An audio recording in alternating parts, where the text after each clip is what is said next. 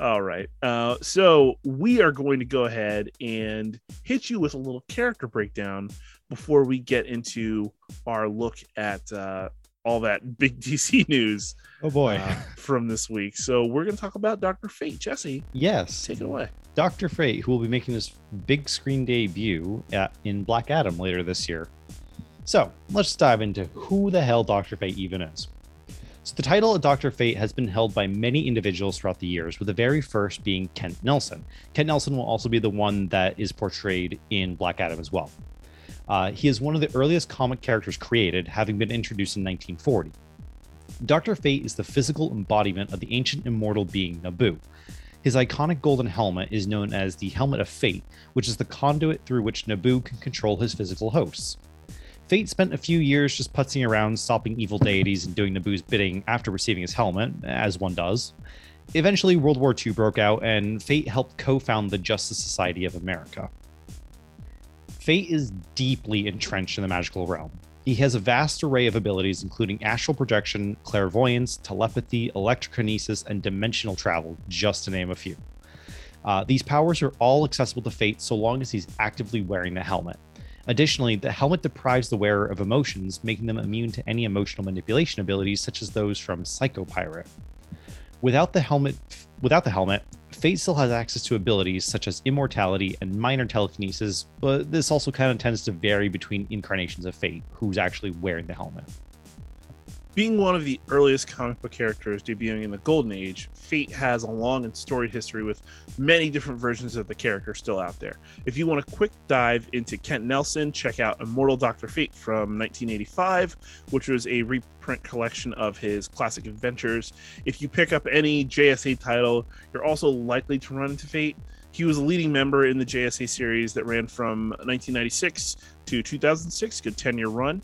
You can also check out War in Hell from 2008, about, surprisingly, a war between the commanding forces in Hell, in which Fate gets entangled.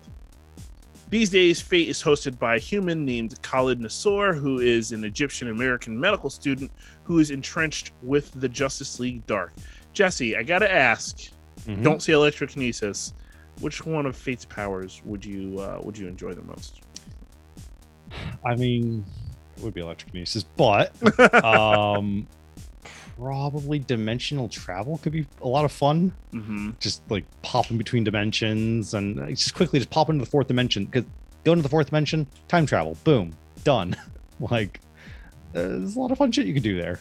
Astral projection could be fun. Clairvoyance, never hurt myself again, that'd be nice. Yeah, a bit of a klutz, so that would be really nice. Yeah The stories about your knees are heartbreaking. Yeah. All right, so that's Dr. Fate. If you want more, like we said, check out all those stories. Maybe if you have DC Universe Infinite, obviously hit that up, but definitely hit up your local comic store for that. Dr. Fate is such an intense and deep character. Yeah, he's got such a storied history that he is definitely one that you could get lost in very easily. Just writing up that breakdown for this, like, oh my god, the background on this character is so, oh god, there's so much going on. Did I ever ask what you thought about Pierce Brosnan being cast as Dr. Fate? I don't know if we've talked about that specifically. I don't know if we really talked about it, but I hate to really judge castings until I see what they've done. Yeah, because and I just don't really know Pierce Brosnan that well. Like, I think I've seen one of the Bond movies that he was in, and that's probably about it. So like I think he is an interesting choice for the casting, and I think he should do a pretty decent job. But I'm waiting to see the actual movie to see how he does. I think a lot's riding on that movie anyway. Yeah, just in general. Yeah. Between that and Shazam, I think a lot's riding on a lot of things, which is a nice segue into our next section.